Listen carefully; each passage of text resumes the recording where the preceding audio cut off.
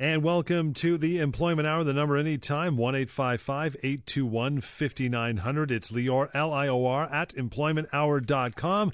As we always start the show, we got so much to get through. We'll get to a pile of your emails today, but we want to get into the week that was first, yeah? That's right, John, and thank you, and welcome to all our listeners. Always a real pleasure to be here. We're going to talk today, as usual, about workplace rights, employment law, anything you need to know if you're working, have a job, want a job, had a job. So let's get us started here and talk about a couple of situations that I've seen, because our listeners today may find themselves in that situation as well. Now, John, in the past we've done a topic on the show called the worst times for an employer to terminate employment. Yeah. And the reason why I had that topic is because those situations actually come up in real life. And the two stories I'll tell you about at the top of the show just now are fall in that category, the worst times that an employer can terminate employment. The first one had to do with, surprise, surprise, a lady on maternity leave. Yep, I knew it. And she was supposed to come back from maternity leave this summer, and she received a phone call from her boss a couple months before she was supposed to come back, saying, we just to let you know, we don't have a job for you anymore. Now, the reason there was no job for her, not shockingly, is because when she went on mat leave, the employer hired someone to do the job, except instead of hiring them on a temporary basis, hired that person on a permanent basis, right. And now all of a sudden there's no job for her. But to make matters worse, come now, when she was supposed to go back, the employer says, well, we told you 2 months ago there's no job for you. We gave you 2 months notice, so we don't have to pay you anything, actually. So not only is this employer terminating her when she's coming back from maternity leave, they're saying that they don't have to pay anything because they gave her advance notice. Well, that employer has screwed up big time. Yeah. First of all, let's break this down. You cannot terminate someone coming back from maternity leave because you've hired someone to replace them and you like that person more. That is illegal. That's a human rights violation. It's a violation of the Employment Standards Act. It's just a very, very bad thing to do. You don't do that under any circumstances. So that's number one. That's illegal determination itself. The second thing is you actually cannot give advance notice to someone that's on maternity leave. So the fact that they gave her advance notice, that doesn't count. So they have to pay her severance. She was there for 6 years. By my estimate, they owe her about 8 months' pay. Not weeks, 8 months' pay. In addition to that, they potentially owe her human rights damages. So that employer that I've just told you about really has screwed up big time. The rule here is always, John, and I've said this before, you do not mess with an employee that's on a maternity leave. You just don't. You let them come back to work, to the same job, with the same pay, without any sort of a change. You certainly don't terminate their employment. You certainly don't try to get away with not paying severance. Very, very bad idea, and this employer is going to learn that the hard way. So that definitely falls in the category of worst times to terminate employment. And that's nothing you can That's nothing you can hardwire into an employment agreement on the outset, is it? No, yeah. No. You can't contract out of your obligations under the Human Rights Code. You cannot avoid those. So no matter what the agreement said, whatever this employer did was absolutely illegal. What else you got? Now, the second matter that I will talk about, another bad time. So we've talked also before about an employer wanting an employee to sign a new employment agreement. Well, this is what happened in this situation. An employer wanted an employee and got the employee to sign a new employment agreement and even paid them a signing bonus of $1,000 to sign an employment agreement. And surprise, surprise, that employment agreement also provided a term that allows the employer to terminate them with very little severance. So it limited the person's termination entitlements. Well, so far, I guess legal. You know, the employer maybe not doing something that's very nice, but legal. Except a week and a half later, 10 days, now that employer terminates employment and says, well, you had this new agreement signed 10 days ago, and now we can let you go and only pay you 3 weeks severance. Right. Otherwise, John, they probably would owe the person 6 months severance. So why is that a problem? Well, it's a problem because clearly this employer only entered into the agreement because they wanted to save money. They knew they were going to let this person go, and they just wanted to try to avoid paying them that severance. That's bad faith. You cannot enter into an employment agreement in bad faith. So because this employer knew what they were doing, they were trying to deceive the employee and be dishonest. Even though the employee signed that agreement, it's not going to be enforceable, and that employee is going to get their full severance. Potentially there's going to be some other bad faith damages that the employer is going to have to pay. Just a very bad thing to do. If you want to try to save money in the future, you can use that employment agreement to do that. But you can't decide to fire someone and then say, well, wait a second, let me have them sign an agreement today and fire them tomorrow to avoid paying what you owe. You cannot do that. That's bad faith. The number is 1-855-821-5900, Lior at employmenthour.com. As we get down to our last couple minutes here this segment, why don't we touch on the severance pay calculator? What a wonderful tool this is. That's right. And numbers speak very loudly, and literally tens of thousands of people have used it, using it every single day.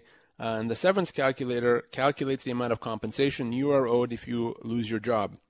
For those that have not heard us before, you go to severancepaycalculator.com and you input three things: your position, the length of your employment, and your age. And it's going to tell you how many months' pay you are owed. It's the right amount. There's no bug in the system, as you like to joke around about, John. It's completely accurate. It's anonymous and it's free. Severancepaycalculator.com. If you ever are walking out of that termination meeting holding your severance paper in hand, the first place you should always go to is severancepaycalculator.com. We'll get to that and go through it again a little later in the show. In the meantime, we'll take a quick break. Lots to get through. We will get into what is actually included in a severance offer, how it's calculated.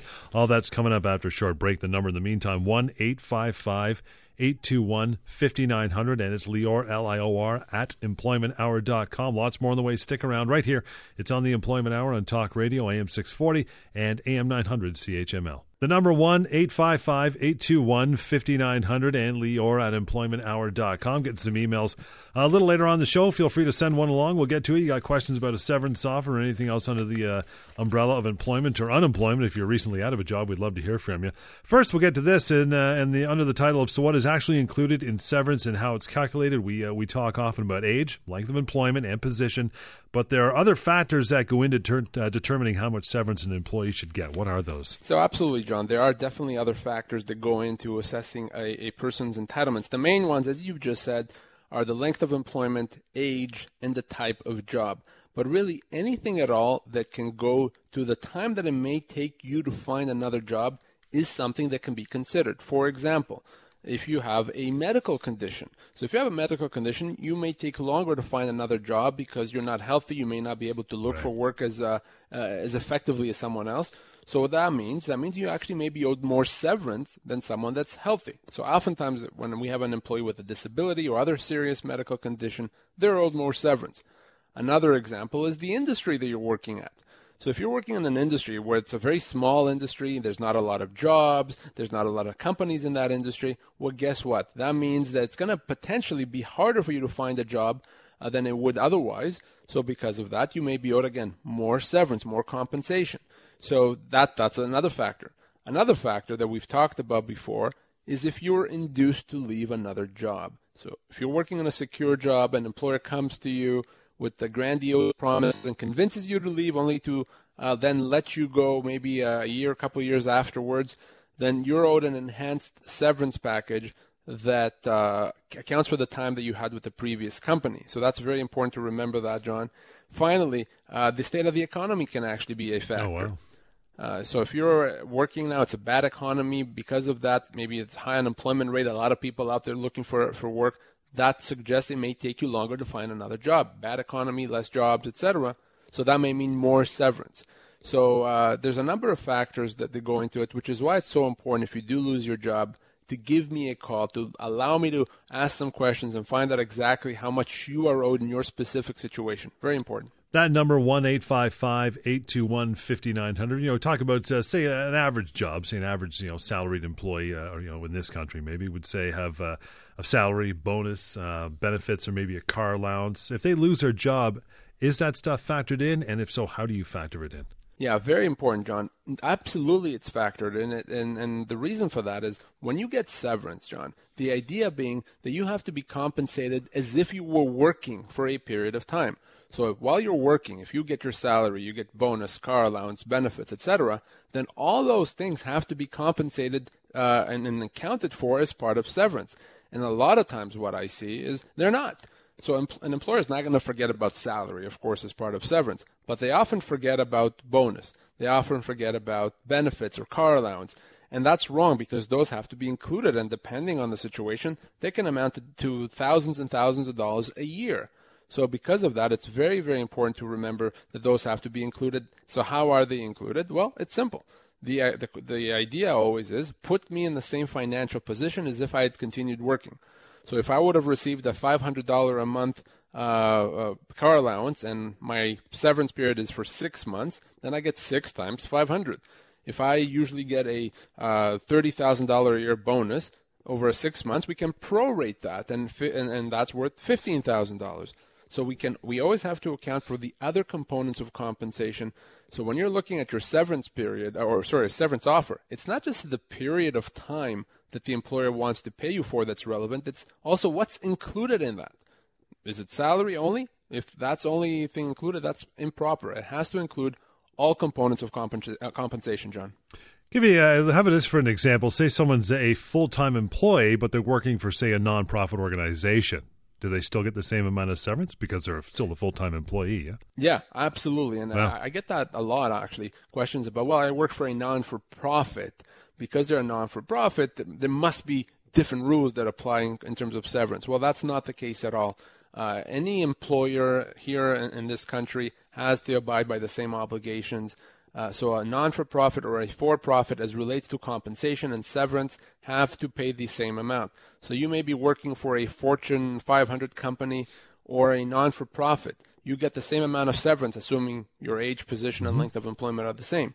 So don't assume that just because you work for a non-for-profit, there's other rules that apply or that you're not entitled to your full severance. And the tool that you can use even for a non-for-profit, again, the severance calculator, severancepaycalculator.com. A lot of people, in this day and age, don't have the old briefcase, the old jacket over the arm off. They go to work from 9 to 5. Some people have different hours week to week, month to month. How do you calculate that severance? Yeah, exactly. So not everyone makes necessarily the same amount every month. Some people have compensation that varies from week to week, month to month, year to year. And when it comes to severance, the question is, well, what do we do? Well, it's actually not complicated. If your compensation varies often, we'll simply look at an average.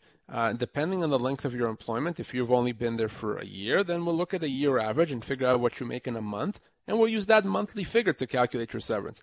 If you work there for many years, we may look at a 3-year average and figure out what you make in a month based on your 3-year average. And once we know what you on average make in a month, we'll use that figure to calculate your severance entitlements. So the fact that you may have a low base salary, but you make more money because of other components of compensation and it changes from time to time, doesn't mean you get less severance or that only your base salary counts. You have to get paid based on everything, and we simply grab our calculators, do an average, and make sure that you get your full severance. It's not complicated. We'll continue that discussion under the what is actually included in your severance and how it's calculated here in just a few moments. In the meantime, the number 1-855-821-5900 and emails lior@employmenthour.com. This is the Employment Hour. It continues right here, Talk Radio AM 640 and AM 900 CHML. 1-855-821-5900 and lior@employmenthour.com. A couple more questions under this topic. We'll get to one of your emails here shortly, and that is what is actually included in severance and how it is calculated. So if an employee, how about this one, used to be full-time employee, but now they're part-time, what's that severance going to be based on? Yeah, excellent question, and it does happen very often. You may have been in one role in the past, now you're in a different role, maybe less hours, more money, less money, and the question is, now that I've been let go, how is it calculated? Well, the way it's calculated is based on your most recent role. So if you used to make $100,000, but you accepted a reduction earlier this year, now you make $50,000 a year, and now you lost your job, well, your entitlements are going to be calculated on the basis of the $50,000. So if you used to be full-time, now you're part-time, your entitlements are calculated based on your part-time compensation. So it's always the most recent role, which is why, by the way, this ties into this concept of constructive dismissal that we've spoken about before.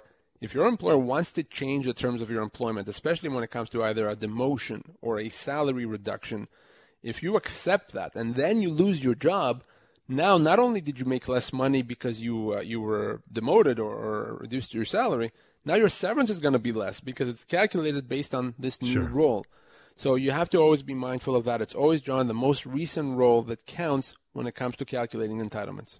Some employees, have a low guaranteed salary because they get commissioned, and it could be a base plus commission situation. So are commissions going to be part of their severance, and how's that variable factored in? Absolutely. Commissions always count. A lot of people have the majority of their pay be commissions. Some people may have zero salary and it's all commission.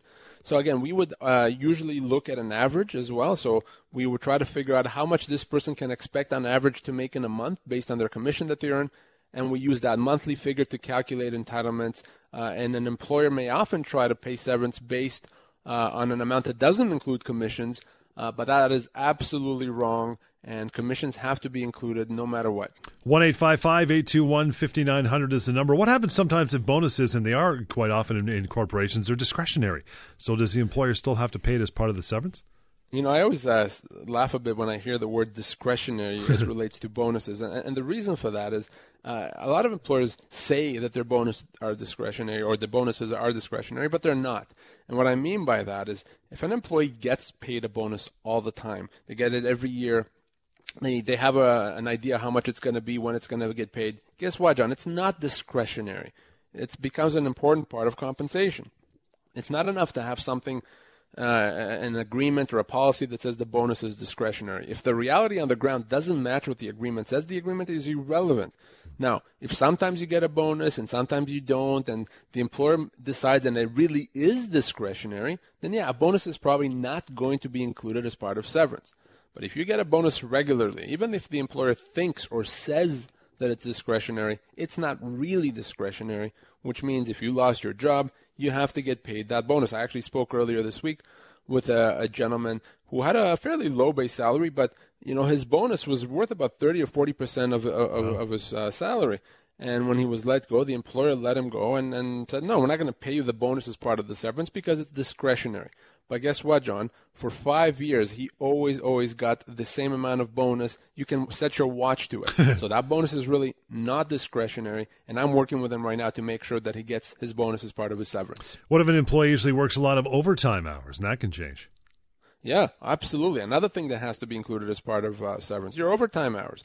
So if you usually work a certain amount of overtime and you get paid, so when we look at your T4, for example, there's the amount that includes the overtime pay that you've gotten, that has to be included as part of your severance. Again, we'll look at an average. I love T4s because they don't lie. So I always would grab a T4 and look at the last 2 or 3 years and use an average, and that may include overtime if you get paid overtime. So because of that, no problem. We have to get you paid your overtime hours. I've worked with many individuals in the past where they made thousands and thousands of dollars a year in overtime, and when they lost their job, the employer didn't want to include that. Of course. Guess what? That would be a wrongful dismissal. You absolutely have to get paid your overtime, your average overtime, as part of your severance. Not that I ever have to worry about this, but how about the good old stock options? How about those? How are they dealt with? You're not an owner of Chorus, John? I'm not a high percentage owner. I would like to have one. No, not a high percentage owner. That's okay. Right. I'm not Gordon Gekko. I'm sorry. I'll talk to them for you. No worries. Yeah. So stock options can actually get interesting and sometimes complicated. Oftentimes there may be complicated stock option plans that may govern the situation. The general rule with stock options is similar as it is with other forms of compensation. If there's options that are supposed to vest in the future, and as long as that period in the future is within your severance period, so if you're entitled to 9 months severance, any options that would be vesting in that 9-month period should be allowed to vest, and you can then exercise those options. So the options should not be expiring just because you lost your job, unless there's a plan or a policy that's very, very explicit on that point.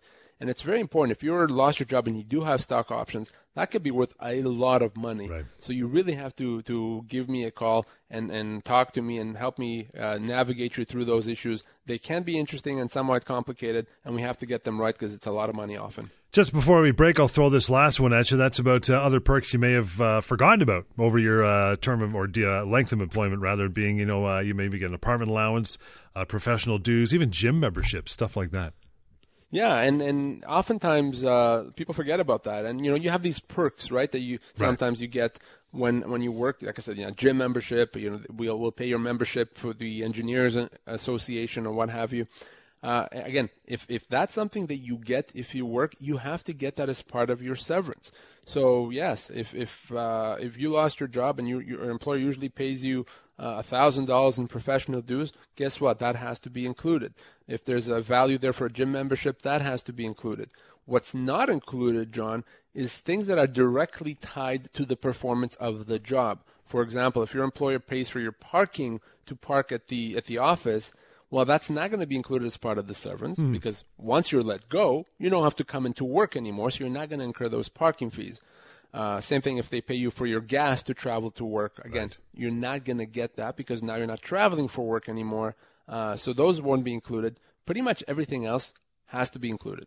We'll take a quick break, get your emails as soon as we come back. 1-855-821-5900 and Lior@employmenthour.com is that email address. This is the Employment Hour. It's on Talk Radio, AM 640 and AM 900 CHML. 1-855-821-5900. That is the number you'll want to call. And Lior@employmenthour.com. That is the email used by Sebastian here. Writes in, says, I've been on a disability leave for a year. I've just cleared to return to work. I've been cleared. Just my employer says that they don't have a job for me and that I should contact them in a few months. What can I do?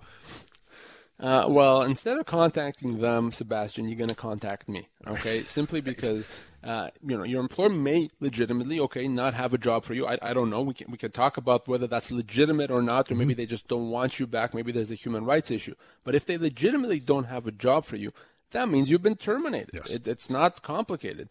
So if you've been terminated, you don't have to wait for a few months and hope and pray that maybe then they'll have a job for you. You're owed your severance right now. Doesn't matter that you've been on a disability. If they have not terminated your employment before, you are still an employee. And if there's no job for you, just like with any other employee that doesn't have a job, you're owed severance. Now, if they're letting you go because you're on a disability, because they don't want to hire someone back or to bring someone back that was on a disability, that could be a human rights issue. We need to discuss that. But certainly, you've been terminated, Sebastian. You don't have to wait a few months. I wouldn't do that if I were you. Give me a call and let's talk about the severance that you're owed and how we go about getting it. And number, Sebastian, again, 1-855-821-5900. We'll get into this. That is the top mistakes that individuals make that compromise their legal rights. I'll just name these off and you can expand on them. Number one, contact the Ministry of Labor for advice.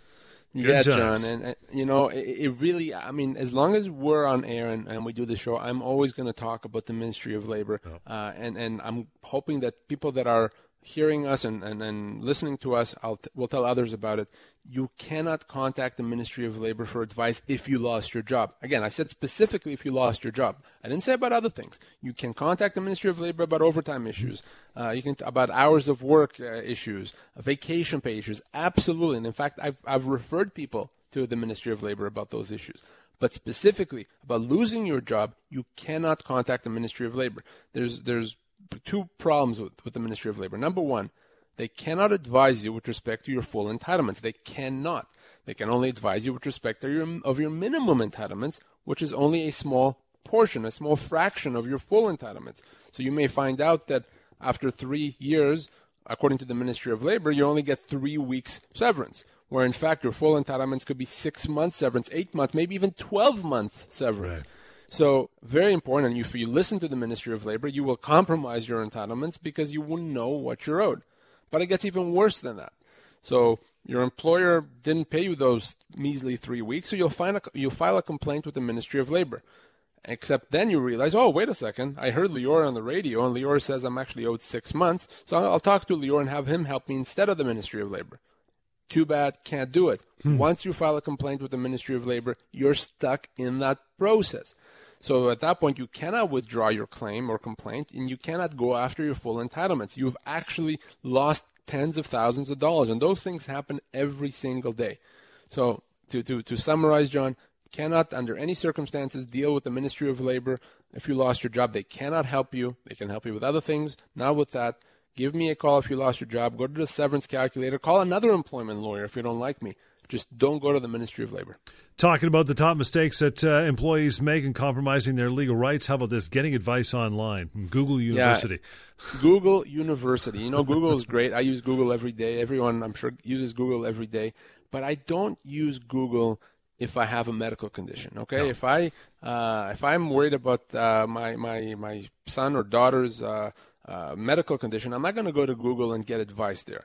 So, and I don't think most people would. Well, why would you then go get legal advice from Google or from a message board or any other website? You can't do that. These are important things.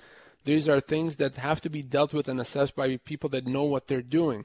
And I see so many people reading stuff online, and you know, I've been on message boards where I see people getting advice, you know, golfing message boards and other message boards, people getting advice if they lost their job. And my God, the advice they get is so nonsensical and so misleading. So don't do that. Don't follow the advice of someone when it comes to employment law other than an employment law specialist. Again, I'm not telling you to contact me if you don't like me. Fine. But you have to speak with someone that knows what they're doing. Please don't compromise your rights by getting advice from the wrong person. 1-855-821-5900 is that number, talking about the mistakes individuals make that compromise their legal rights, sign employment agreements without really knowing what they are signing.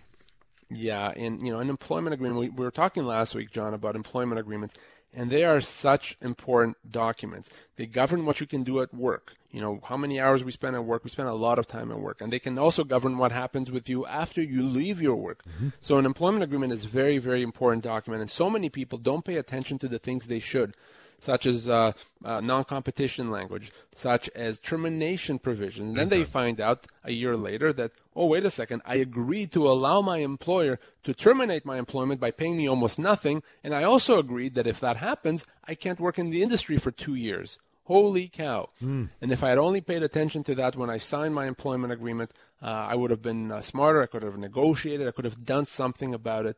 So when you get an employment agreement, yeah, it's fine to be happy and it's fine to always assume the best, but you still have to understand what you're signing. If something is unclear, if something there doesn't make sense, you have to get some advice to help decipher what that language is. Usually if an employment agreement says something, it says it for a reason. And usually the reason is to benefit the employer. So you have to understand what you're signing. Don't find out later that you gave up your legal rights. Look beyond how many weeks vacation you get. That's, you know, got to go a little deeper. Yeah, you know, it's so easy to get hung up on the numbers, right? Oh, 3 weeks vacation, 5% bonus, $50,000 salary. You know, those things that jump out at you. Right. But believe me when I say there are things that could be a lot more costly and more problematic, and you have to be mindful and watch out for those. 1-855-821-5900 anytime. That's a number you want to call. Keep it in your pocket. The number, anyway, that's a number. The email is Lior, L-I-O-R, at employmenthour.com. We'll get to more of our discussion about the top mistakes individuals make that compromise their legal rights, and we'll get to a couple of your emails as well. This is the Employment Hour. It's Talk Radio, AM 640 and AM 900 CHML. Keep this number on you at all times. Lior's number, 1-855-821-5900. And Lior at employmenthour.com. We're talking about the top mistakes that individuals make to compromise their legal rights. You never want to do any compromising. This one's, we love this one as well on this show, and that is assuming that they are an independent contractor. Yeah, and those types of assumptions, like assuming you are really an independent contractor, can cost you a lot. An employee is very different than an independent contractor, and it's not enough to call yourself an independent contractor and really to be one. So many times individuals are treated and believe they're independent contractors where they're really, in the eyes of the law, employees. And if you're not sure if you should be an employee or an independent contractor, guess what? You're probably an employee. It's very clear when you're an independent contractor because you have a bunch of clients, because you don't really have regular hours, you don't really have an employer. You're in business for yourself. That's when you're an independent contractor. If you work for one company, you're almost always going to be an employee in the eyes of the law, almost always. And why is that important? Because, well, let's talk about termination. If that position comes to an end, and you assume you're an independent contractor, well, guess what happens then, John? You're not going to pursue your entitlements. You're going to assume you're not owed anything, where in fact you could be owed a heck of a lot of compensation. So remember, what you call yourself or even how you're treated is not relevant.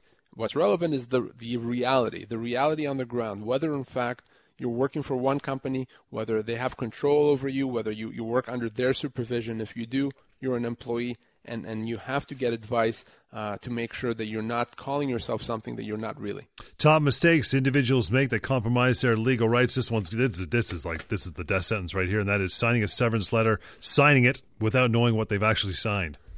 I got an email this week from someone who was referred to me by a listener of our show, and said, you got to call Lior.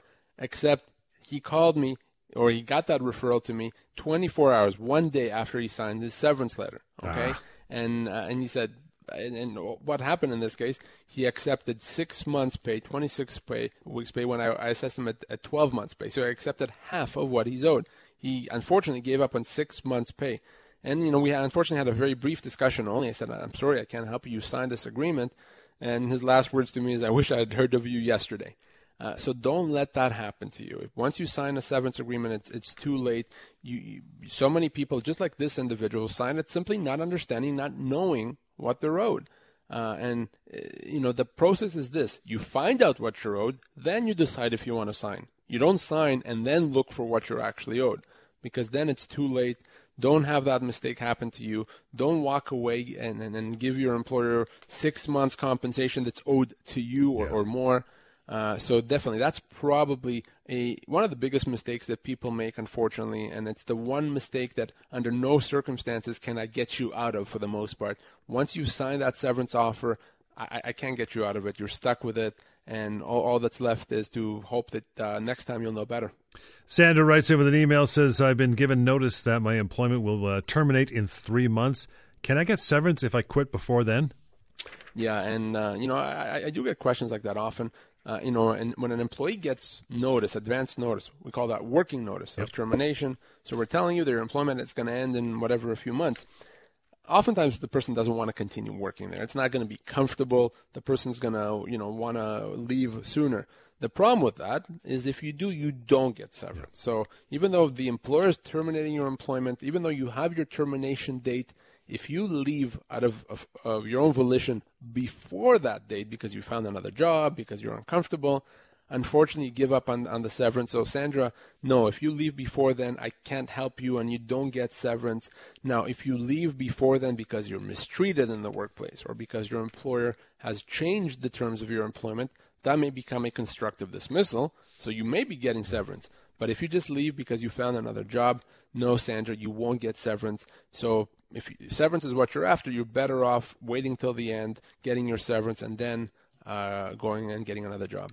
We're continuing our conversation on the top mistakes that individuals make that compromise their legal rights. This one as well, waiting too long to do something about changes to the terms of employment. That happens a lot. Yeah. That's the epitome of compromising your legal rights. And if your employer changes your terms of your employment, so let's go with a salary reduction. So the employer says, John, I'm going to reduce your pay by 10%. And you don't know, and you start working, getting 10% less, you hum and haw, and you decide a couple months later that now you're not happy about it, you want to do something about it. The problem with that, John, is by then you would have you're deemed to have accepted it. You have a very small window, usually measured in weeks, 2-3 weeks, to do something about a change. Otherwise, you're deemed to have accepted it. So if your employer reduces your pay, can you try it for a short while? Maybe, a very, very short while. If they demote you, if they relocate you, you have to do something about that quickly. And then the remedy usually would be to pursue a constructive dismissal, to take the position that because of the change that they've implemented, they've terminated employment. And you don't have to accept that. That would allow you to leave and get your full severance. But you can only do that if you act very, very quickly. And the other problem, John, of course, about accepting a change and waiting too long is now you're deemed to have allowed the employer to do it again. So 10% salary, okay, you just found out that you can't do anything about it because you took too long. But by taking too long, by allowing that to happen, they can do it again in the future. So if they want to reduce your pay by another 10% next year, they could do it because you let them do it the first time. So don't let that happen. If your employer wants to change the terms of your employment, you have to do something about it right away. The top mistakes individuals make that compromise their legal rights. We'll get to more of that discussion here in a moment. In the meantime, the number 1-855-821-5900. And it is Lior@employmenthour.com for email. This is the Employment Hour on Talk Radio, AM 640 and AM 900 CHML. 1-855-821-5900 is the phone number. The email is Lior@employmenthour.com. We'll wrap up our last couple points here under top mistakes that individuals make that compromise their legal rights. Another one is allow employers to lay them off temporarily. Ooh. Oh, yeah. And that's actually quite similar to the one we were talking about before, where you wait too long to deal with changes to the terms of your employment. And why is this a problem? Because as hopefully our regular listeners know by now, a temporary layoff is in fact a termination, which means if you've been laid off temporarily, you don't have to accept that. You can treat that as a termination and get your severance right now. A lot of people think that a temporary layoff is legal, that an employer can do that. That is not the case. A temporary layoff is a termination. So what does that mean? If you don't want it to be a termination, if you decide to allow the employer to do that, well, the problem with that is now you've given them the right to do it again. Right. So if you thought, well, I'll let them do that, I'll go back to work because it's a one-off. It'll never happen again. I'll continue working. That's fine. But if it does happen again, the second time, now you can't really do anything about it because you let them do it the first time. So my recommendation with a temporary layoff is, to me, that's the end of the relationship. Unless you're 100% sure that this is a one-off, will never happen again, unless you're 100% sure of that, you have to do something about it. You treat that as a termination and get your severance. You don't want to be coming back to work and realize that every 6 months now you're going to be laid off for 3 months. That's nonsense, right? You can't work and live that way. So to me, unless you're 100% sure that it's a one-off, a temporary layoff should always be treated as a termination. And if that's your situation, you have to give me a call right away. We're discussing the top mistakes that individuals make that compromise their legal rights. This last one, people probably don't even think about that often. That is not staying in touch with their employer when they're on a medical leave. Yeah, and if you're on a medical leave and you've been gone for a while, and I'm not talking about a few weeks, I'm talking about once it's into the months or sometimes longer, it is an extremely good idea to be in touch with your employer, even if it's to say that you're still undergoing treatment, even if it's to say that you still hope to come back to work once you're cleared. You have to be in touch. You don't want the employer to ever take the position that, well, we never heard from you once you went on mat leave. Yeah. We assumed that you've resigned. You should always stay in touch with your employer. You don't have to necessarily give them details about your medical condition. In fact, I recommend not doing that. But it's absolutely a good idea to let them know that you're still there, that you're still alive, that you're still wanting to go back to work, that you're still under doctor's care, because that would ensure that when you're ready to come back to work, they're never going to be able to take the position that, no, we assume that you resigned. Okay, so a very good way to make sure that you maintain your employment status, maintain your right to severance if ever that comes to it, and you don't resign when you don't intend to. About a minute left to go today. We'll wrap it up with another email. Mitch gets a closing call. Says, my mother's boss is relocating the business, and my mom will now have to drive an extra hour in the morning and afternoon. Does she have to do this, or are there other options? Yeah, and certainly another hour a day, in the morning and the afternoon, that's 2 hours a day, 10 hours a week, is a huge difference. Yeah. That's a big change to the terms of employment. So no, Mitch, she doesn't have to accept that. She doesn't have to relocate with them. The other option is, as we've said before, she can treat that as a constructive dismissal. She can leave and get her severance. In fact, that may be the best option. So she would simply tell the employer she's not going to relocate. They're going to consider her to have resigned, but we would then deal with that as a constructive dismissal, get her full severance. I don't know how much severance because Mitch didn't say how long his mom worked there and her age, etc. But absolutely, that's the option, and we need to deal with that right now because if we're going to deal with it, 6 months after they've already made the move, by then it'll be too late. So Mitch, you or your mom should give me a call right now. Good way to wrap it up on that one, Mitch. And for everybody else, until next time, the number is 1-855-821-5900. That's for a phone call. You want to get a hold of Lior through email. That's simple as well. Lior, Lior, @employmenthour.com. And at your leisure, check out severancepaycalculator.com as well. This has been the Employment Hour on Talk Radio AM 640 and AM 900 CHML.